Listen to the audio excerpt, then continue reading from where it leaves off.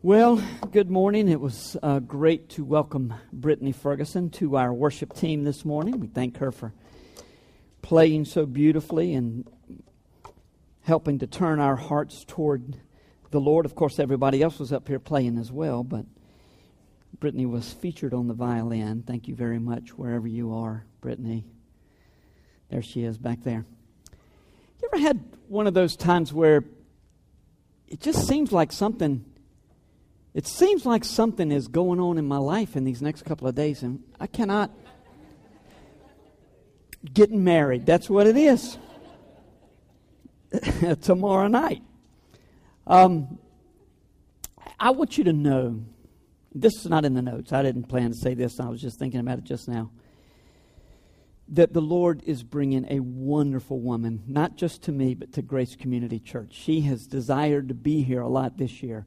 As you can imagine, this relationship has disrupted the life of her oldest daughter, or her youngest child, her daughter, Sarah, a wonderful girl. Sarah is a junior in high school, and so Allison has been up at their church quite a bit, but she will be here from now on and is thrilled to be here, and I know that you are going to be blessed greatly. Many of you already have been ministered to greatly by Allison. I don't know why the Lord has blessed me with the women in my life like He has. My mother was an incredible woman, right, Ann Coor?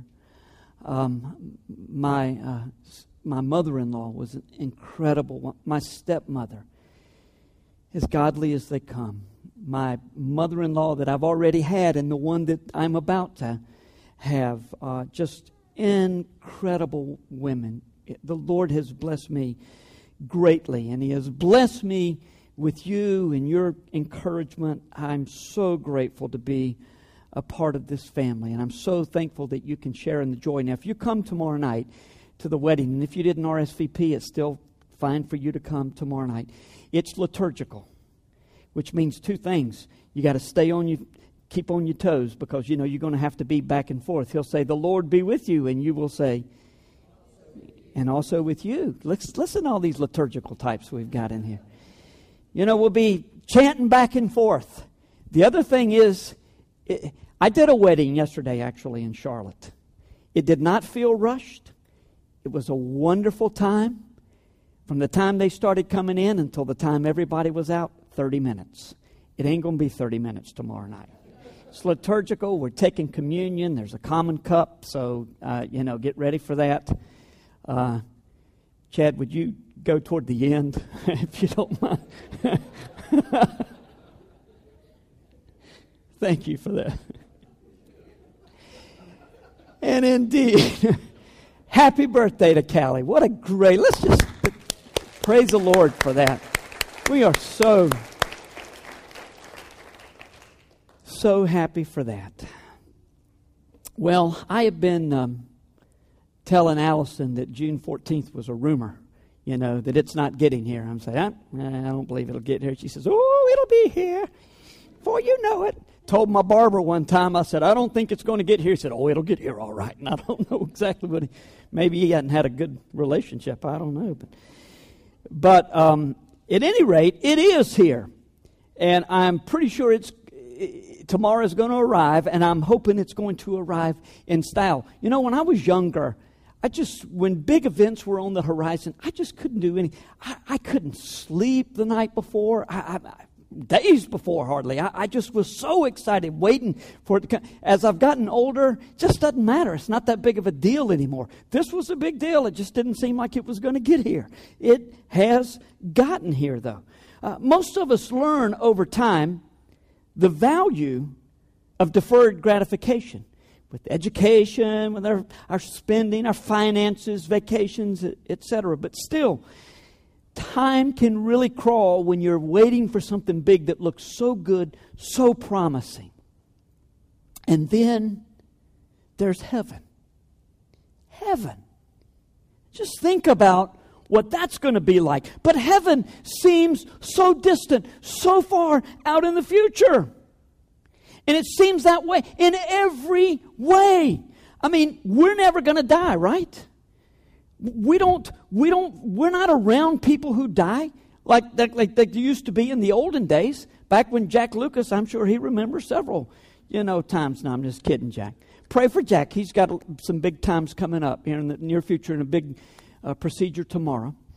But back in the day where people would die at home, we're starting to move back to that with hospice, but we were just never acquainted with death in any way, shape, form, or fashion. And life can be really good here. When it's good in America, it's really good. So while we recognize that heaven is wonderful beyond our wildest dreams, we can wait. But suffering changes our perspective about heaven, doesn't it? All of a sudden, the sweet by and by seems very attractive. I would imagine it would be especially so if we were being severely persecuted because of our faith in Jesus, even to the point of imprisonment and maybe martyrdom. So far in our study of the gospel, as we have been studying the gospel, we've seen this cycle of ruin, redemption, and relationship played out both before we trusted Christ and after we trusted Christ. Before we came to the acknowledgement of our ruin because of sin in our lives, we trusted Christ and we thought everything was good from there out, but it started all over again as we recognize the sin is still there in us. The sin nature is still there, and we yield to it at times rather than to the Lord. Well, this morning we're going to be thinking about the relationship that we have with the Lord right now, but we're going to first be thinking, as led by our text in the second half of Romans, about the day when all the consequences of the ruin of our sin will be gone, and redemption and relationship will be complete. Redemption will be full, completely done. Well, since we've done so much review these last few weeks, we're going to forego that this morning. But let's look again at our definition of the gospel. And just all that you've learned so far in the book of Romans, and as we've looked around in other parts of Scripture, including the Old Testament, as we think about the gospel, let that just flood your mind as we read this deliberately. The just and gracious God of the universe, in response to hopelessly sinful people, sent His Son, Jesus Christ, to live the life that we can't, to bear His wrath against sin on the cross, and to show His power over sin in the resurrection, so that all who respond to the Holy Spirit's call to repent and believe in Jesus will be reconciled to God forever. The beautiful gospel of Jesus Christ starts its cycle with less than beautiful thoughts. Ruin, redemption, relationship. That's the gospel cycle. So this morning, we're going to be reading from the last half of Romans chapter 8, very possibly the absolute favorite portion of Scripture in the entire Bible for some of you, maybe even many of you. Romans 8, verses 18 to 39, and as is our custom, would you please stand as we read God's Word together. And again, as we read, let this word sink in to you. There's not so much preaching today as it is just absorbing this beautiful truth. Verse 18, for I consider that the sufferings of this present time are not worth comparing with the glory that is to be revealed in us. For the creation waits with eager longing for the revealing of the sons of God. For the creation was subjected to futility, not willingly, but because of Him who subjected it, in hope that the creation itself will be set free from its bondage to corruption and obtain the freedom of the glory of the children of God. For we know that the whole creation has been groaning together in the pains of childbirth until now. And not only the creation, but we ourselves, who have the first fruits of the Spirit, groan inwardly as we wait eagerly for adoption as sons, the redemption of our bodies. For in this hope we were saved. Now hope that is seen is not hope. For who hopes for what he sees? But if we hope for what we do not see, we wait for it with patience. Likewise, the Spirit helps in our weakness. For we do not know what to pray for as we ought, but the Spirit Himself intercedes for us with groanings too deep for words. And He who searches hearts knows what is the mind of the Spirit, because the Spirit intercedes for the saints according to the will of God. And we know that for those who love God, all things work together for good, for those who were called according to His purpose. For those whom He foreknew, He also predestined to be conformed to the image of His Son, in order that He might be the firstborn among many brothers. And those whom He predestined, He also called. And those whom He called, He also justified. And those whom He justified, He also glorified. What then shall we say to these things? If God is for us, who can be against us? He who did not spare His own Son, but gave Him up for us all, how will He not also with Him graciously give us all things? Who shall bring any charge against God's elect? It is God who justifies. Who is to condemn? Christ Jesus is the one who died. More than that, who was raised, who is at the right hand of God, who indeed is interceding for us. Who shall separate us from the love of Christ? Shall tribulation, or distress, or persecution, or famine, or nakedness, or danger, or sword? As it is written, for your sake we are being killed all the day long. We are regarded as sheep to be slaughtered. No, in all these things we are more than conquerors through Him who loved us. For I am sure that neither death, nor life, nor angels, nor rulers, nor things present, nor things to come, nor powers, nor height, nor depth, nor anything else in all creation will be able to separate us from the love of God in Christ Jesus, our Lord. Let's pray. Father, we must really praise You for all that we have in Jesus. Lord, we are led to believe in this life, both by others and by our own selves, that we are better than we really are. We think we are much better than we are. And Lord, if we could see ourselves as You see us apart from Jesus, it would horrify us. But in Jesus, we are so much better than we think we are. And we pray that the truth of this text would wash over us today. And because of this truth being applied in our own hearts and minds, that You would change us through it. We pray in Jesus' name. Amen. Thanks, and be seated. Well, redemption is a beautiful word for Christ's followers. We already recognize the difference in our lives from the time before we trusted Jesus and the time after, especially if you were saved a little bit later.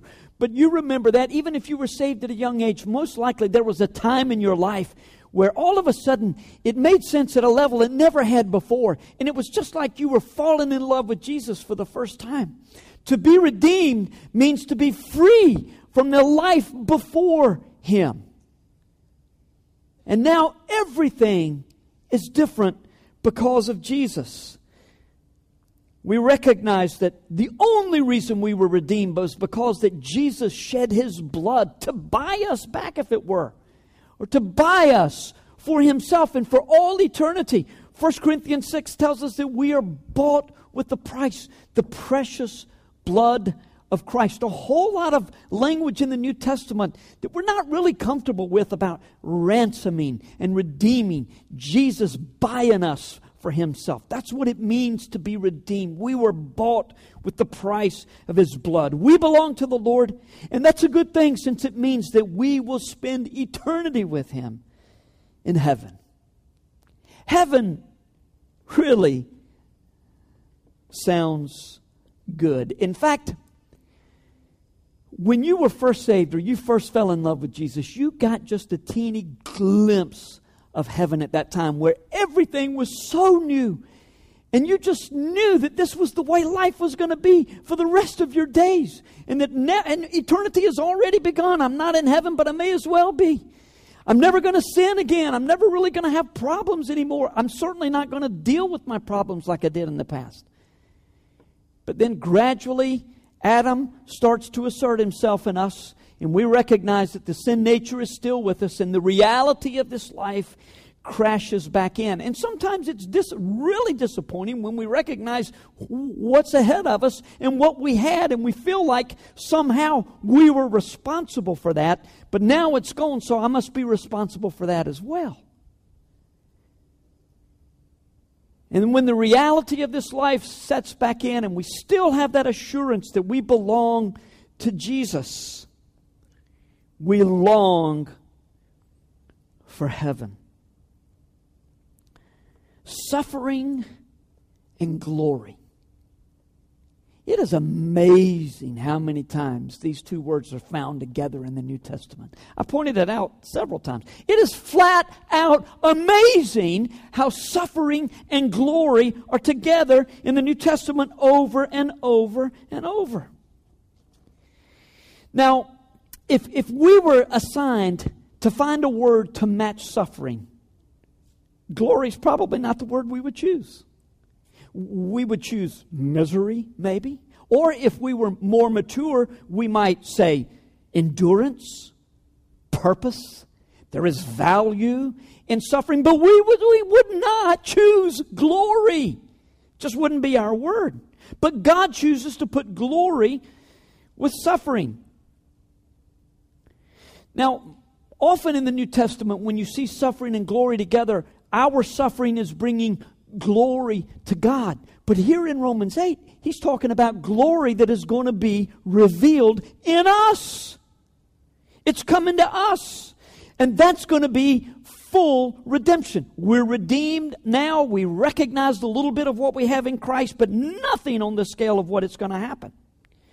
With full redemption comes perfect relationships. Our relationship with God is going to be perfect. No more confession of sin, because sin will be no more. Won't that be a day? You ever get tired of confessing? I do. I mean, it's shameful, to have to come to the Lord day in and day out with your sin, bringing your sin. God, I acknowledge this was wrong. There'll be no more agonizing prayers for healing or deliverance, because our bodies will be whole and perfectly well. In fact, they'll be perfect in every way. And this is the thing that stuns me as I think about it. I've mentioned it lots before. But the only body in heaven that will not be perfect will be Jesus. He'll bear the scars.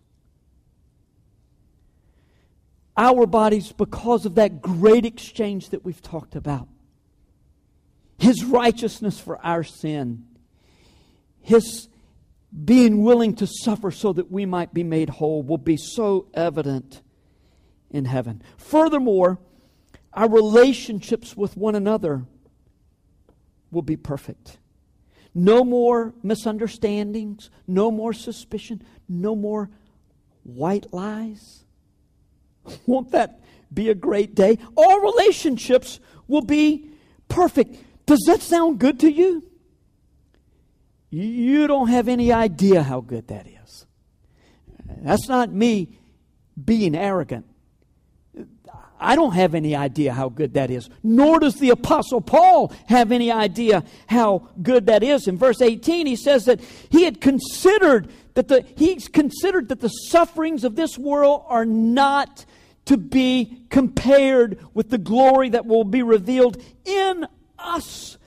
The glory of heaven will be so incredibly great and so much greater than anything we have ever experienced, and that glory will be revealed in us. And when Paul says, I consider, it means that he's thought it through thoroughly, and there's just no comparison. Now look, Paul had been to heaven at this point. He'd already been to the third heaven. And he says, I can't make the connection. How great it's going to be. And as bad as suffering is, it'll be good so far on the other end of the scale. We just have no conception whatsoever. We think of suffering and glory and heaven as polar opposites, and they are.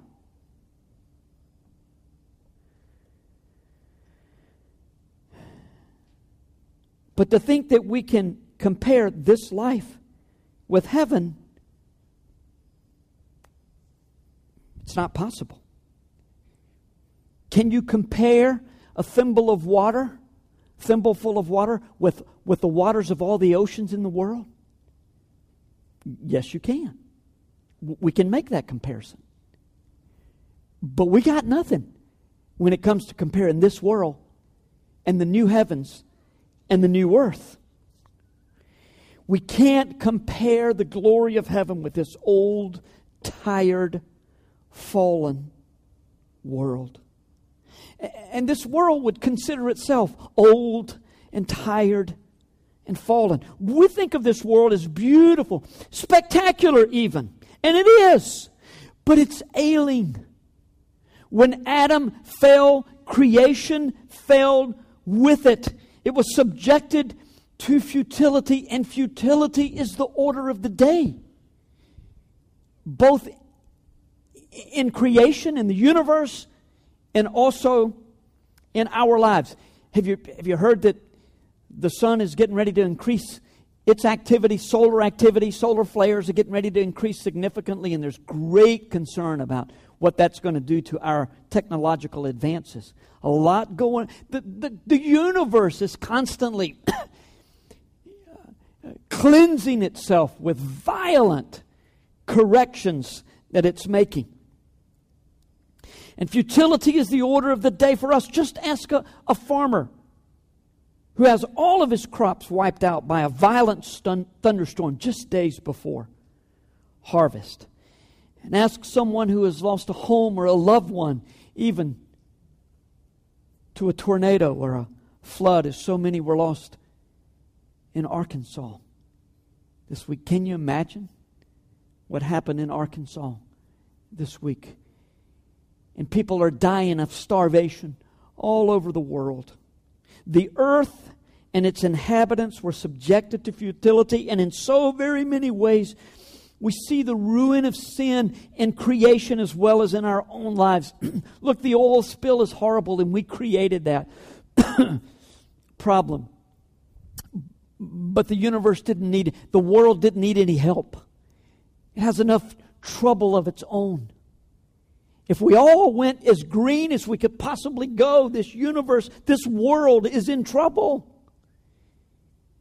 It's hurting. It's ailing. Creation has been groaning in the pains of childbirth from the time of Adam's sin until now. You know, there used to be a day when I would go to the hospital after a baby was born every single time. I just loved being there and seeing the beaming parents, you know, and the little baby that I was trying to say, oh, so cute. No, just kidding. They're all beautiful, aren't they? But, that was before we were having 326 births in a year here at Grace.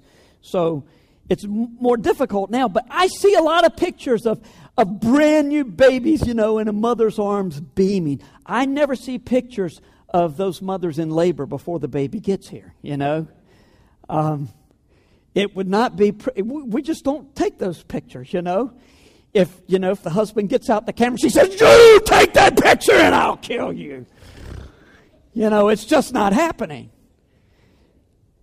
The creation has been groaning in labor pains from the time of Adam's sin until this day. But labor's not the end, is it? Thank God there is that birth and that new life. And creation looks forward to the day when the sons of God are fully redeemed, because just like the earth's fate is tied to man's fate. When Adam fell, the earth fell. When Adam is redeemed, when man is fully, completely redeemed, the earth is fully, completely redeemed. And when it comes to groaning, right now that the creation is doing, it has nothing on us. We groan with pain and suffering in this life. We groan even though we have the Holy Spirit of God living in us. The Spirit being given to us represents the first fruits, or just a taste of what full redemption is going to be like, full adoption. Can you imagine what this world is going to be like with a new heaven and a new... No, you can't. There's no comparison. There's no way we can fully comprehend what it will be like to live in a perfect world. We do know, however, that it will be unbelievably good, and the awareness of something so incredible as full redemption gives us hope for right now. Now, you've often heard me say that when the New Testament talks about hope, it's speaking about eternal life, which is in the future. And this is where that definition is fully given, although it's borne out over and over and over in the New Testament. Verses 24 and 25 tells us about our hope in Jesus. Our hope is full redemption. It's eternal life with the Lord, and it is absolutely in the future. Our hope is in the future. Life with Jesus right now is good, but it's hard. And it involves suffering, not only the suffering of the world, but the suffering of the sons of God, the children of God, men and women of God. We groan along with creation. Don't beat yourself up when you groan when suffering comes along. We talked about last year a different perspective in 1 Peter that there is purity and joy in the midst of suffering, but there are times when we have no choice but to groan because it hurts so badly. It's part of the fallen world, but it's what makes heaven all the better. So much better. And that hope keeps me going. It keeps me focused on the kingdom of God. The kingdom that is already present in this world. The Lord has graciously given me the resources to cope with life in this world. He expects me to reign and to rule right now, even in the midst of suffering. The first great resource is the hope that He puts into my heart, the certain confidence of eternal life with Him. Eternal life with Him in a perfect place and in a perfect state of being. The second resource that He gives is the Holy Spirit of God, especially as it relates to prayer. I don't know how to pray. I mean, I think I know how to pray. I know what I want, but do I know what God wants? I don't. And so the Holy Spirit helps me in my weaknesses and uncertainty about how I should approach the Lord. The Holy Spirit, when I pray, the Holy Spirit takes those prayers and with groans that we know nothing about. And these groans, by the way, are of an entirely different nature than the creation's groans and the children of God's groans. These groans are a language that we know nothing about. It's not a prayer language. This is not language that we're praying. This groaning is the groaning of the Holy Spirit as He is taking our prayers and He's translating them to the Lord. We have certain outcomes that we desire for life's problems, but the Holy Spirit of God, the Holy Spirit is God, and He knows what we need. So, when you say, I don't know what to pray for, I'm almost paralyzed. Look, the only mistake is to not pray. Because when we pray with a pure heart, the Holy Spirit gets the prayer right to the Lord. I might say, Lord, you know how badly I need a job. Please give me a job. And the Holy Spirit would say, Father, Brad needs to trust in you more, so would you withhold the job from him, but meet his needs and help him to understand that the God of the universe will provide for him no matter what. The Father is always in perfect accord with the Holy Spirit because the two, along with Jesus, are one. The three are one. And if you want further explanation, a long series of sermons last year about the Trinity. You can go to the website or my blog and find it in written form on the blog. All of the suffering, all of the prayer are used by the Lord to make us more like Jesus. Romans 8:28 is an incredibly beautiful, wonderful verse, but it's a verse that you need to earn the right to use with someone else who is suffering. Please don't use this verse flippantly, especially if you've never gone through what the other person is going through. Earn the right, first of all, by having invested in a person's life. Spend time with them. And then it's helpful if you have suffered at least to the level that they have before you encourage them with Romans 8:28. Proverbs 25:20 says, whoever sings songs to a heavy heart is like one who takes off a garment on a cold day and like vinegar on soda. And we sing that song a lot. Hey, Romans 8:28, all things work together for good. When you tell someone who is hurting that all things work together for good, you are speaking truth, but you may be perceived to be speaking it harshly. We all need to hear this from those who love us, but we need to be careful when we're the ones using this verse to someone else with this incredibly powerful verse. There's a lot of power, and it can do great damage as well as great good. So handle it with care as you use it. But having given this disclaimer, let's acknowledge what a beautiful, wonderful verse this is. How encouraging this is to the person whose heart is toward the Lord. No matter what comes into our life, God is working it together for His glory and for our good, which will ultimately result in our glory as well. Almost feel funny saying that, but Romans 8 is pretty clear about it. There's glory for us, only God's glory that He gives to us, but there is glory. While we suffer in the here and now, God's purpose is unfolding in us. That purpose, part of the gospel story in our lives, is that we are being made like Jesus. We are being conformed to His image. In a couple of weeks, we're going to be in Romans 9. Romans chapter 9.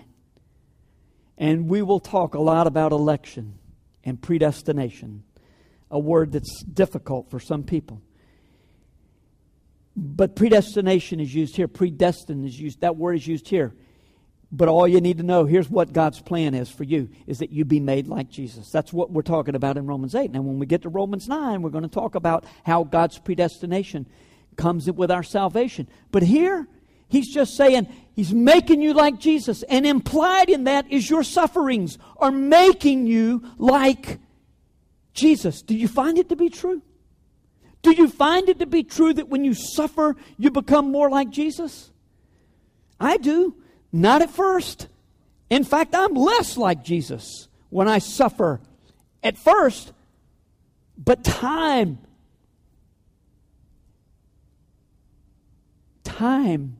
is a great healer. And I begin to see that God has used these hardships in my life to make me more like Jesus. And He determined that before the world began. He called us into His family. He's freed us from the penalty of sin. That's what justified means. And although we are not yet glorified like Jesus, God counts it as already done. So He says He glorified you. It's pretty awesome. It's going to happen no matter what befalls us on this earth. And with that news, Who can be against us? What illness, what circumstance, what person can come against you? If God is for you, then you already have all of history on your side. He gave His Son for you. And He's not going to say, that's as far as I'm going to go. I sent Him to die. What more do you expect of me? You ask too much. We tend to think like that because that's the way we are with people. But God is never like that. He's proven His love for you, and there is nothing that He will not do on your behalf. Furthermore, Jesus is at the right hand of the Father interceding for you. Hear Him, Father. I died for him. He belongs to me. He belongs to you. Listen to Him. Intervene on His behalf. But God's incredible love for us does not imply that life will be easy. In fact, we've just read about this suffering. I mean, redemption is so wonderful that we want it all right now. But it's coming. It's coming. We've had a taste of it. The day will get here when it all belongs to us. So life is not going to be easy. But Jesus' love for us will never, never fail. These last verses don't need any comment from me. I'll do my best. I may be forced to say something.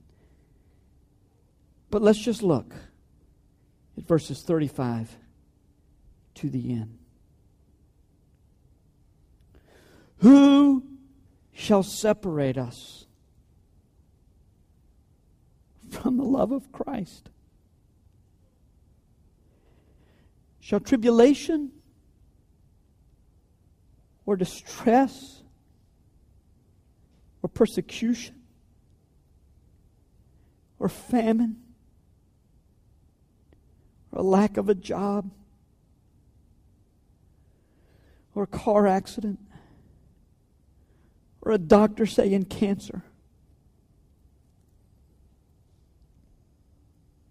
or any person or nakedness or danger or sword, shall any of it, or my failures? As it is written, for your sake we are being killed all the day long. We are regarded as sheep to be slaughtered. And in so doing, we identify with Jesus. No, in all these things, we are more than conquerors through Him who loved us.